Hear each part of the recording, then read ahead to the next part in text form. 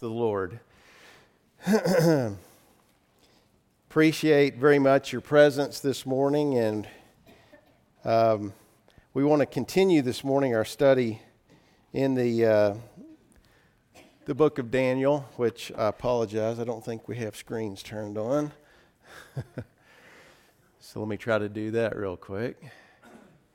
But while those are coming on, I want to just quickly talk about, so we've covered a lot over the last few months and over the last year, starting back with David. We looked at the life of David, and then we looked at the prophecies of Isaiah, and now we've moved into Daniel, and everything in that time period builds one upon another. And the study, the chapter this morning is certainly builds upon that, and this is very much a pivotal chapter. Clean the filter, okay.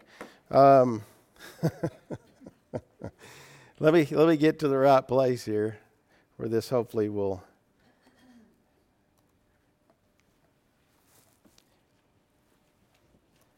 Where I can get this on the screen.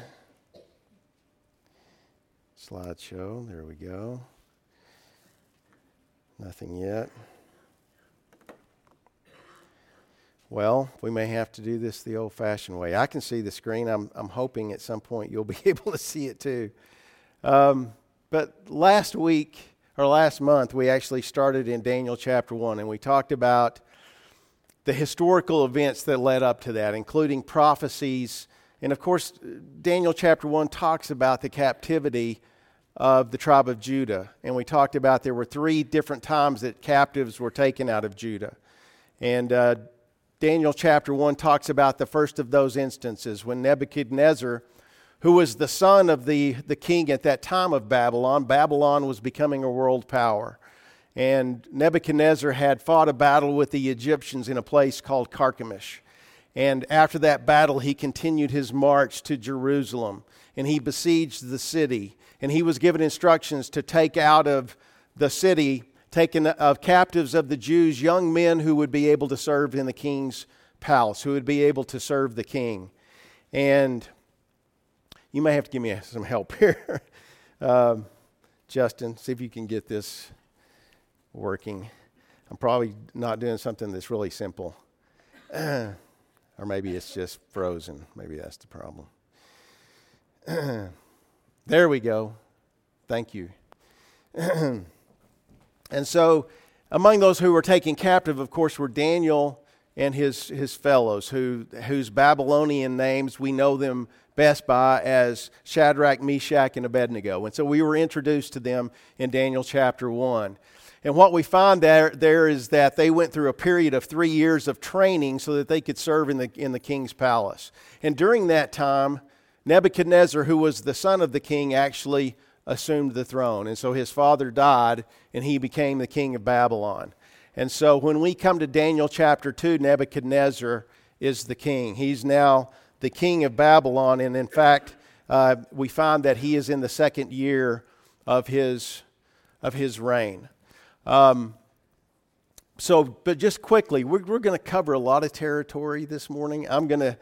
I can't really stand on anything for too long. I can't spend a lot of times explaining a lot, so we're going to go through this pretty quickly. So buckle your seatbelts. This is probably going to go somewhat faster than I'm accustomed to going. So if you just have to bear with me if I get ahead of myself a little bit. But kind of the outline of what we're going to cover, first of all, is Nebuchadnezzar's dream and demand. And so that probably gives you a clue. You're probably very familiar, many of you, with this chapter already. So you know what events are going to take place here. We're going to look at Daniel's response to Nebuchadnezzar's dream and his demands. And then we're going to talk about what that dream was and what the interpretation of that dream was. We're going to look at what an amazing prophecy this was, and then the glory that is given to God because of that. And let me just say at the outset again, when you look at all the chapters of the Bible and all the events of the Bible, every single word is important. Every single word of God's word is important. There are certain things, though, that stand out as a pivotal or transitional moment. And To me, Daniel chapter 2 is one of those transitional, very important thing that stands out as something that grabs your attention and something that we need to be very familiar with. And the other thing we're going to talk about that is also very transitional and very important is the reading that was given to Brother Caleb did for us this morning. And thank you, Brother Caleb, for that reading, because Daniel chapter 2 is pivotal. Acts chapter 2 is very pivotal. And we're going to talk about how those tie in together as we go through here. First of all, we've gone through this, and I know this is hard to see. This is a list of all the kings of Judah, starting back with the United Kingdom under Saul, who was the first king of Israel. David, who, of course, we studied his life. The second king, Solomon, the third king. We know the kingdom then that divided, and you can follow the line of kings from that point of both Israel and Judah. But the kings of Judah were the descendants of David. And so these were the descendants through whom the Messiah was going to come. And, that takes us back to 2 Samuel chapter 7, where David is wanting to build the temple for God. And God tells him through Nathan the prophet that he's not going to be allowed to build that temple, but God is going to build a house for him. And through his descendants is going to come a very important person, and that person is the Messiah, or the Christ. He says, when your days are fulfilled and you rest with your father, speaking to David, I will set up a seed after you who will come from your body. I will establish his kingdom.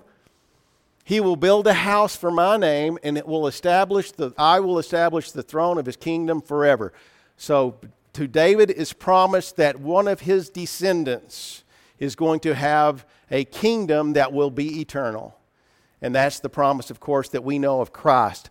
Now, that's very important, because today God's going to zero us in very specifically on when that's going to happen. And that he's going to do that through this man named Nebuchadnezzar. So the first part we're going to look at is Nebuchadnezzar's dream and his demand.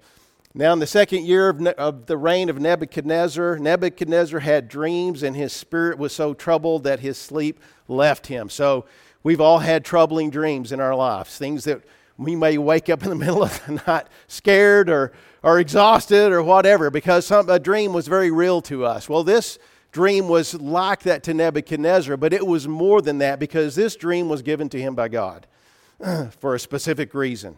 This dream was something that was going to foretell. It was going to prophesy about events that were going to come. And so this was a very special dream that was given to Nebuchadnezzar. And the king gave the command to call the magicians, the astrologers, the sorcerers, and the Chaldeans to tell the king of his dream. So when he wakes up, what does he do? He goes to his go-to guys.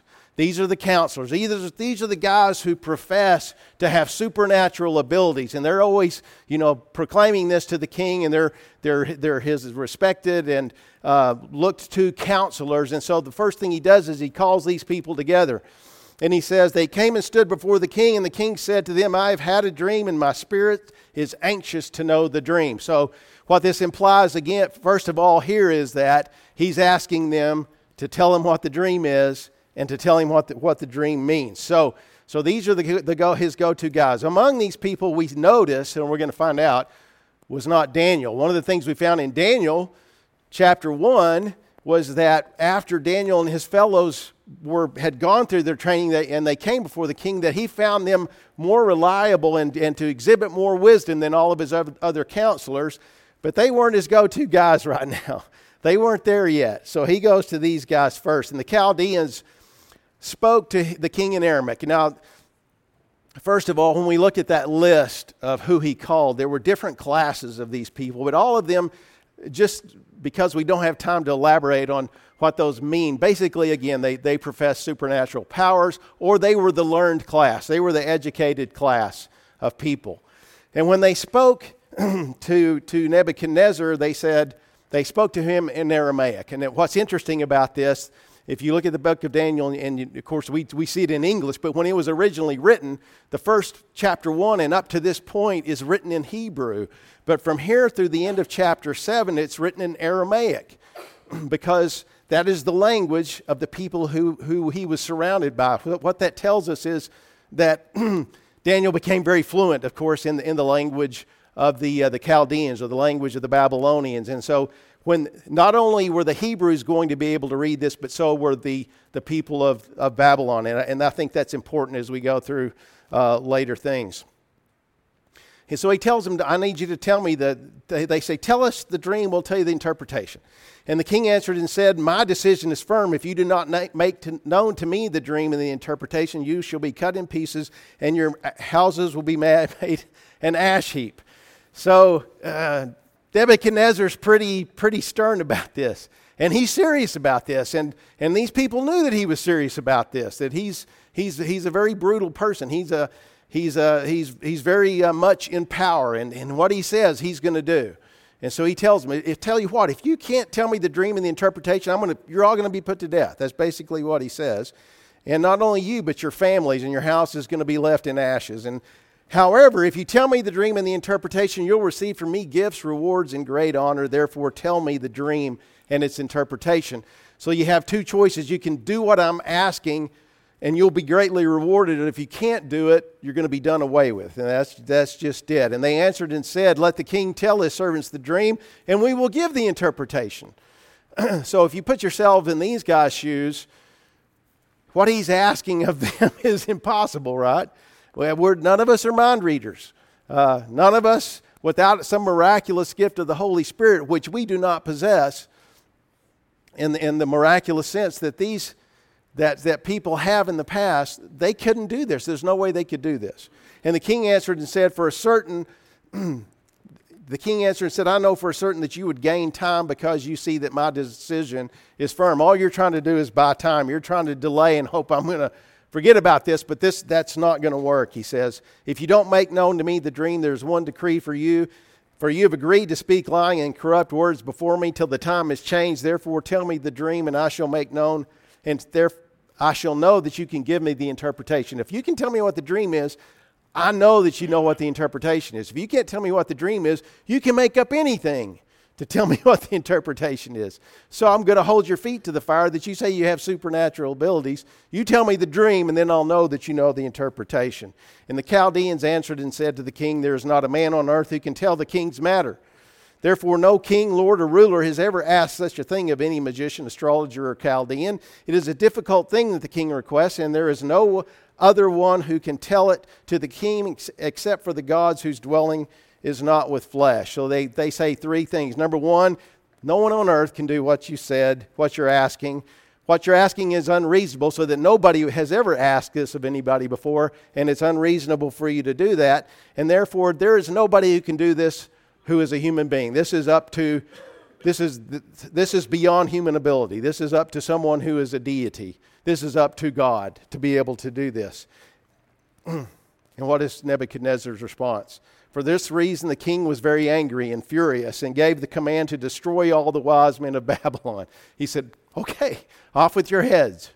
If that's your answer, off with your heads. So he gives the decree, round these people up, not only the ones who are standing here before me, but all those who have been placed as counselors of mine, go round them up and put them to death, because they're no good to me, because they can't do what I'm asking.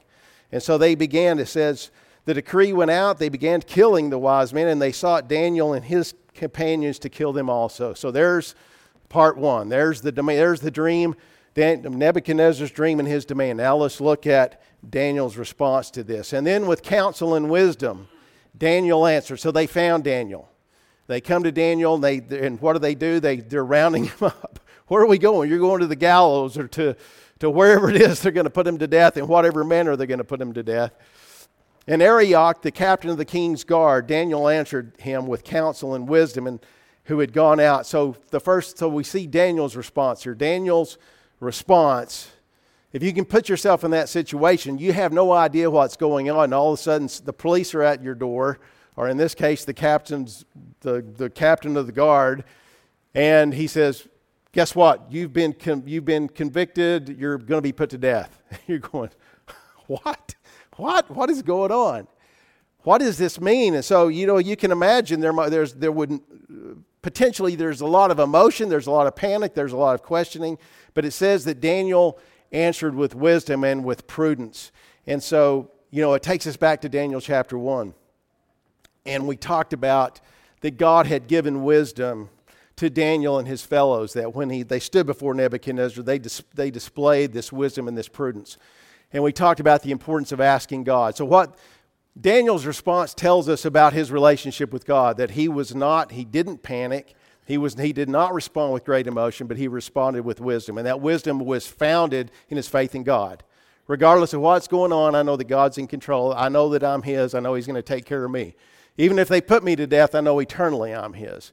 And so there was not fear. There was not great fear in the heart of David, but he responds with wisdom. It takes us back to James chapter 1, the instruction to us, if we lack wisdom, ask God, who gives to all liberally without reproach, and it will be given him. The promise that God, when we go to Him in faith and ask for wisdom in any situation, that when we ask in faith, in accordance to His will, He's going to give us that wisdom to discern how we should act in that situation. And again, Daniel 1:17 talked about, for these young men, God gave them knowledge and skill in all literature and wisdom, and Daniel had understanding in all visions and dreams. Oh, what was that last part?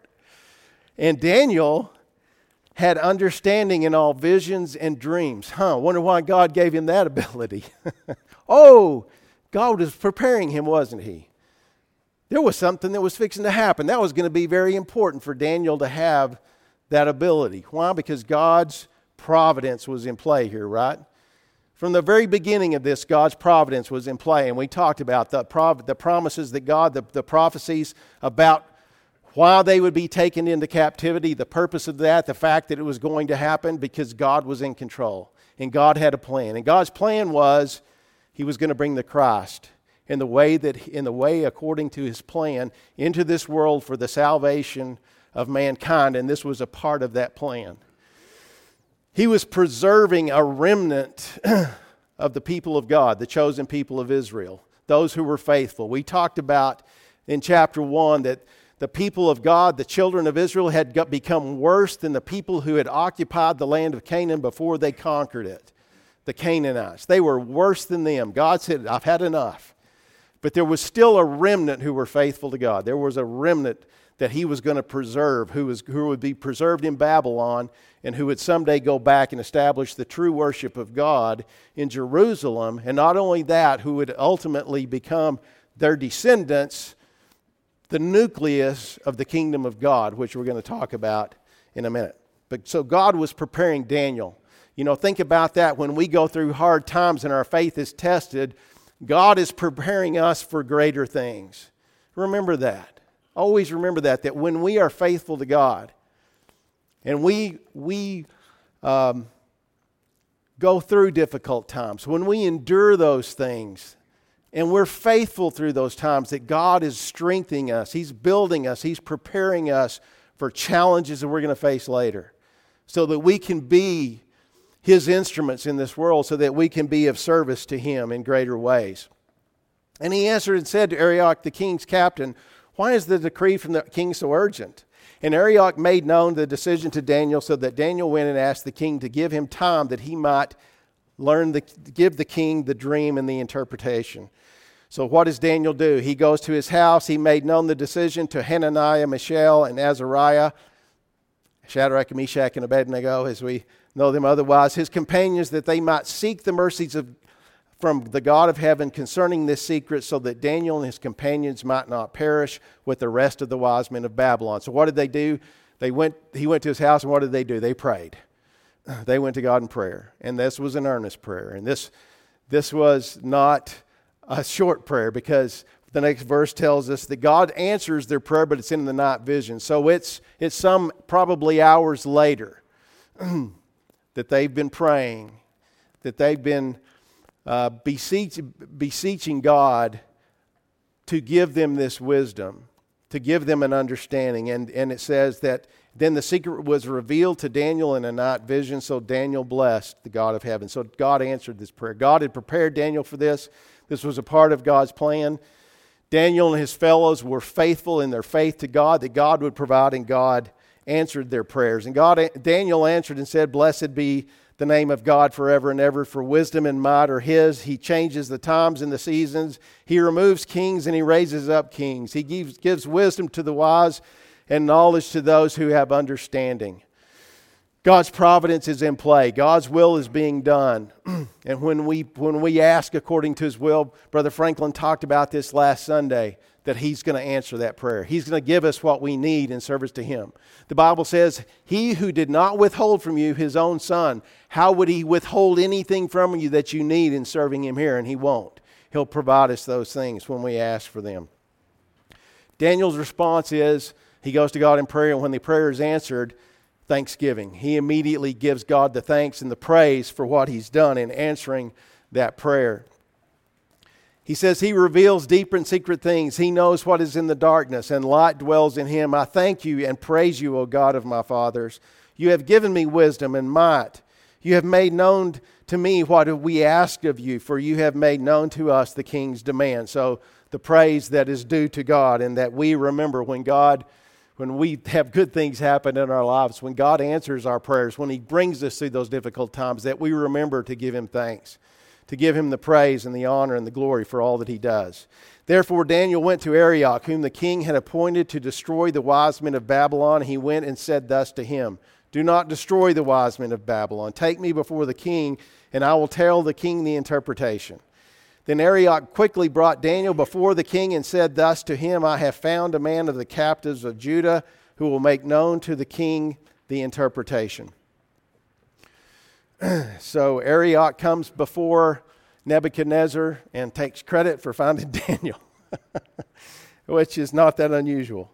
But the king answered and said to Daniel, whose name was Belteshazzar, his Babylonian name, are you able to make known to me the dream which I have seen and its interpretation? Are you able to do this, Daniel? Everybody else said it's impossible.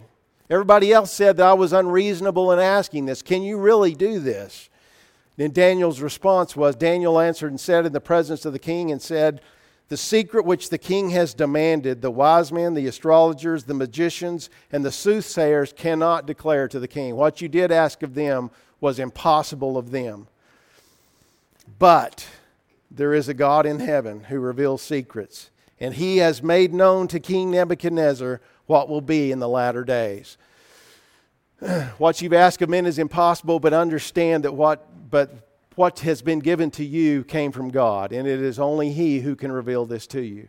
And it is He that does reveal this to you. Not only has He given you a dream, He's told you, He's showing you what's going to happen in the future. And in fact, He refers to the latter days, and when we see that reference in the Old Testament, it's a reference to the time of Christ. It's a reference to what the New Testament calls the last days, which is the times that we live in now. The times of the kingdom of God. And Daniel answered in the presence of the king, so we won't rehearse that again. And so Daniel says, your dream and the visions of your head upon your bed were these, as for you, O king, thoughts came to your mind while you were on your bed about what would come to pass after this.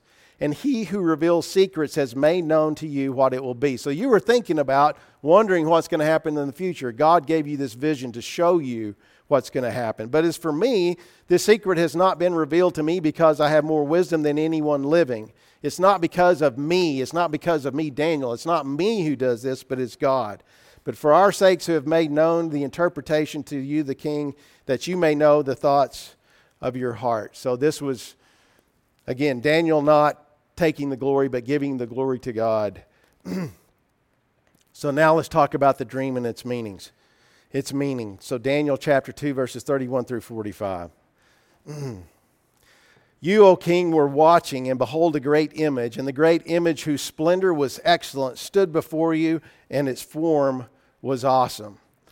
So he said, you saw this great image that was standing before you in your dream, and the image had a head of fine gold, and its chest and its arms were of silver, and its belly and its thighs were of bronze, its legs and its legs of iron, its feet partly of iron and partly of clay. So this is an artist's rendition of what that may have looked like, and there's a lot of these out there. But he said, but as you watched, a stone was cut out without hands, which struck the image on the feet of iron and clay, and it broke them into pieces. And the iron and the clay and the bronze and the silver and the gold were crushed together and became like chaff from the summer threshing floors, and the wind carried them away so that no trace of them was found. And so you saw this image. He describes it. A stone strikes it, though, and basically disintegrates it into dust, and it vanishes away. And the stone that had struck the image became a great mountain, and it filled the whole earth. This is the dream, and now we will tell the interpretation. So this is what you dreamed, Nebuchadnezzar. This was the vision that you had. Here's the interpretation. You, O king, are a king of kings. God had given Nebuchadnezzar great power. In fact, Jeremiah said that Nebuchadnezzar was the minister of God. He was the servant of God to bring about the things God wanted to happen. So he gave him the ability to conquer all the nations around him, including Judah, and to take them captive. All this was according to God's plan, and God had made him a king over kings, a king of kings.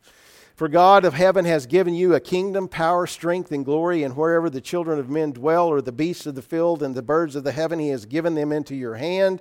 He has made you ruler over them all. You are this head of gold. He had a great empire. He was very powerful, but again, it was by God's divine providence that this happened. And that tells us something.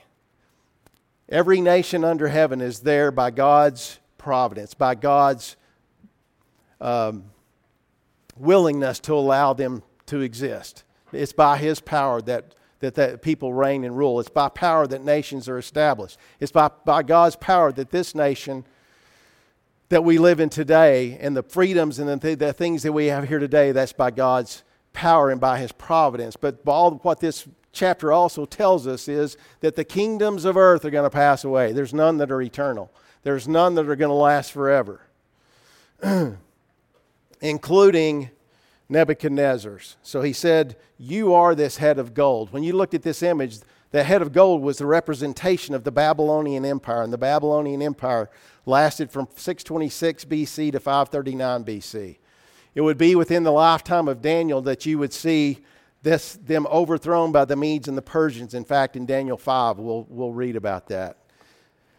He said, but after you shall arise another kingdom inferior to yours, and then another, a third kingdom of bronze, which shall rule over all the earth. So a succession of world powers. And the fourth kingdom shall be as strong as iron, and as much as iron breaks in pieces and shatters everything.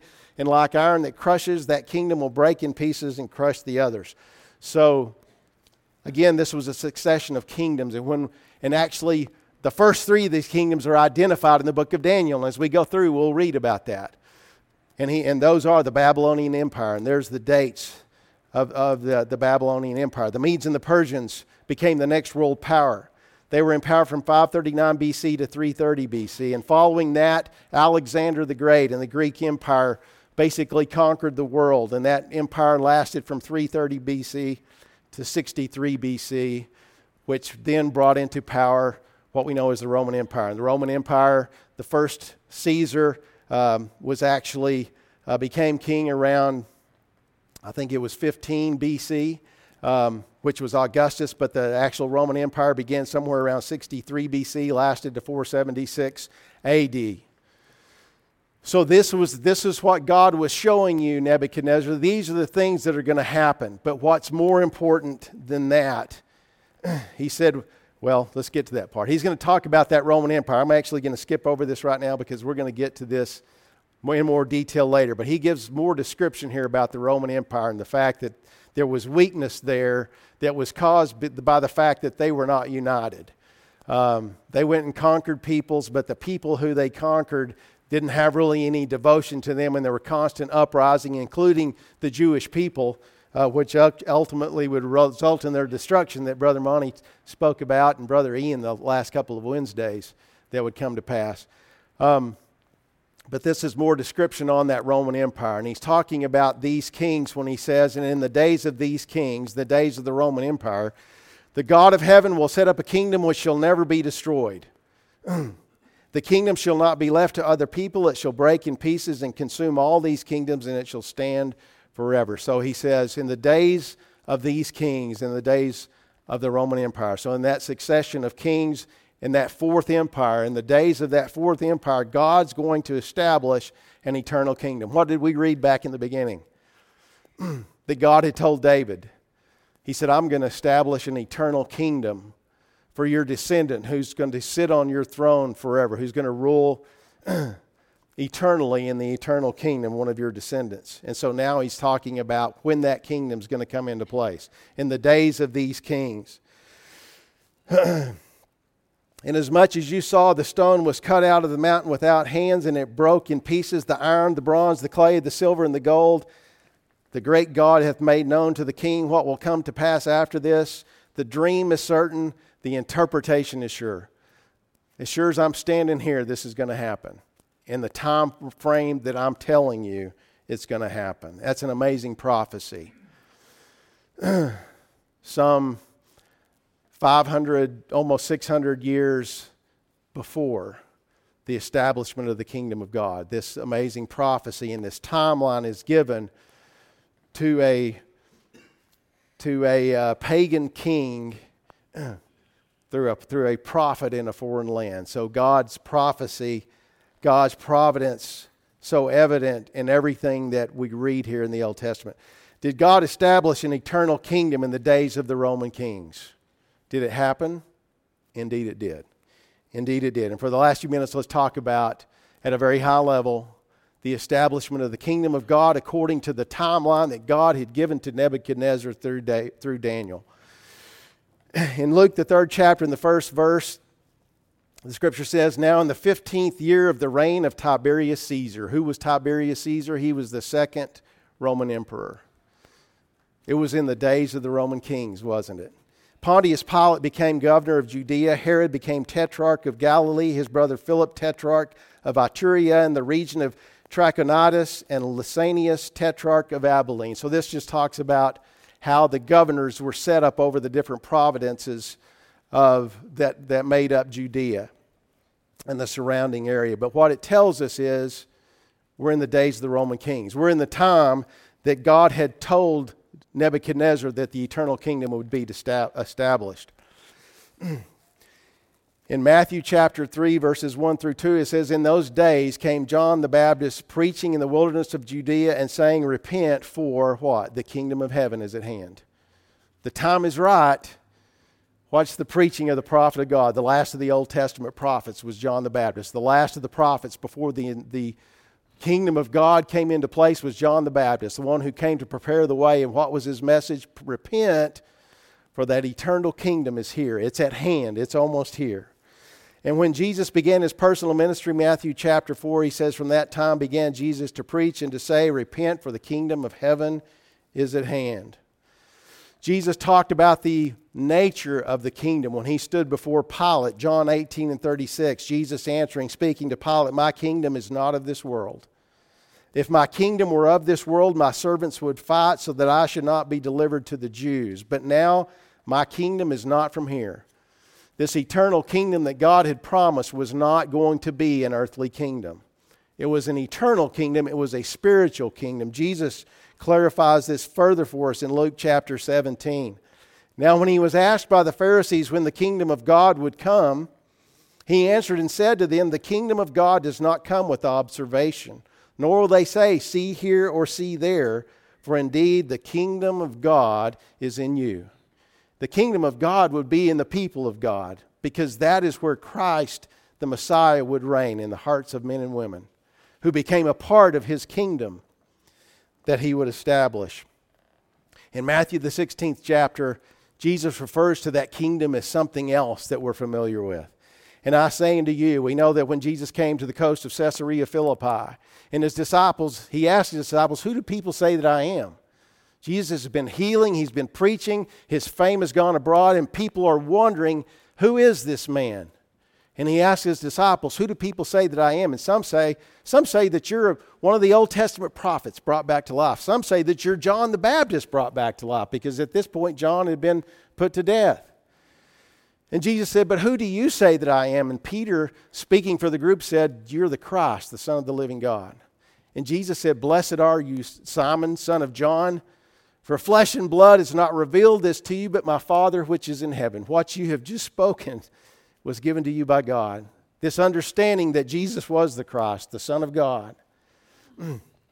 He says, and I say unto you, you are Peter, And upon this rock I will build my church, this truth, this confession that he is the Christ, the Son of the living God. And the gates of hell will not prevail against it, and I give unto you the keys to the kingdom. Notice the interchangeable use of the word church and the word kingdom. I'm going to establish my church. I'm giving you the keys to the kingdom. And through those keys, the doors to the kingdom are going to be opened. And whatever you bind on earth will be bound in heaven. Whatever you loose on earth will be loosed in heaven. In Mark the 9th chapter, Jesus says this to those who were present. Surely I say to you, there are some standing here who will not taste death till they see the kingdom of God present with power, or come with power. He says, in your lifetimes, you're going to see the kingdom of God come with power. There were some of those who would not be around for that, specifically Judas Iscariot, but the rest would be. And they would witness what Daniel had prophesied, the coming of that kingdom. In Acts, the 1st chapter, following the death, the burial, and the resurrection of Christ, as he's with his disciples, as he's getting ready to ascend to heaven, he tells them this. Therefore, when they had come together, they asked him, saying, Lord, will you at this time restore the kingdom to Israel? They still didn't understand the nature of the kingdom. They were still looking for the kingdom of God to become an earthly kingdom, and Jesus is going to tell them more about it. And he said to them, it is not for you to know the times or season which the Father has put under his own authority, but you shall receive power. This is his answer. You're going to receive power from on high when the Holy Spirit has come upon you. And you shall be witnesses to me in Jerusalem and all Judea and Samaria and to the end of the earth. So everything is set up. Everything has come to this point. And everything takes place. Everything comes together in Acts, the 2nd chapter. All of those prophecies, all of those promises concerning the king and his kingdom will come to pass. And we'll read about that in Acts chapter 2. And Brother Caleb read this morning what Peter told the people about Jesus, that he was that promised descendant of David who would ascend to his throne, and that God had raised him from the dead. He was sitting on the right hand of God reigning. He was indeed Lord and Christ. And then he goes on to tell them when they hear this, so what has he done? He's preached to them the good news of the kingdom, the gospel of the kingdom, the death, the burial, the resurrection of Christ, that he is the Messiah, the eternal king. He's sitting on his eternal throne. And they say, what shall we do? And he says, repent and be baptized, every one of you, in the name of Jesus Christ for the remission of sins, and you shall receive the gift of the Holy Ghost. This promise is to you, to your children, to all that are far off, even as many as the Lord our God shall call. And those who gladly received his word were baptized. There were added unto them that same day some 3,000 souls. So what happened? Jesus said, you wait till you receive the power. He said, there's those who are standing here who are going to witness the coming of the kingdom of God with power. He tells them in Acts chapter 1, you wait till you receive that power. In Acts chapter 2, they received that power. The Holy Ghost came upon them. They spoke as they were led by the Holy Spirit to preach the gospel of Christ. They preached that good word. They proclaimed the Messiah. They proclaimed entrance into the kingdom of heaven. And those who obeyed were added to the church, as we see in Acts chapter 2, verse 47. And the Lord added to the church, to the kingdom, those who would be saved, those who were being saved. From this point forward, when the apostles talk about the kingdom, they talk about it being present and them being in it. The Apostle Paul said, we have been transitioned from the power of darkness into the kingdom of God's dear Son. We are in the kingdom of God's dear Son. Back to Daniel chapter 2. I told you this was going to go fast. And then the king Nebuchadnezzar fell on his face, prostrate before Daniel, and commanded that they should be present. They should present an offering and incense to him. So what's happened? Nebuchadnezzar is overwhelmed and awed by what has just happened. So Daniel, showing the power of God by revealing to him the dream and the interpretation, Nebuchadnezzar falls prostrate before Daniel. The king's bowing before Daniel. And he says, truly your God is the God of gods, the Lord of lords, and the revealer of secrets, since you have revealed the secret. To understand the awesomeness of the power of God, to understand that how much this shows to us the truth of God's word and how all that he's promised comes to pass. and have that faith in everything He's promised that will come hereafter, that He's going to come back, that He's going to take us to heaven eternally, that He's going to deliver us up as a part of His kingdom to God, and we're going to live eternally with Him. Then the king promoted Daniel and gave him many great gifts, and he made him ruler over the province of Babylon, the chief administrator over all the wise men of Babylon.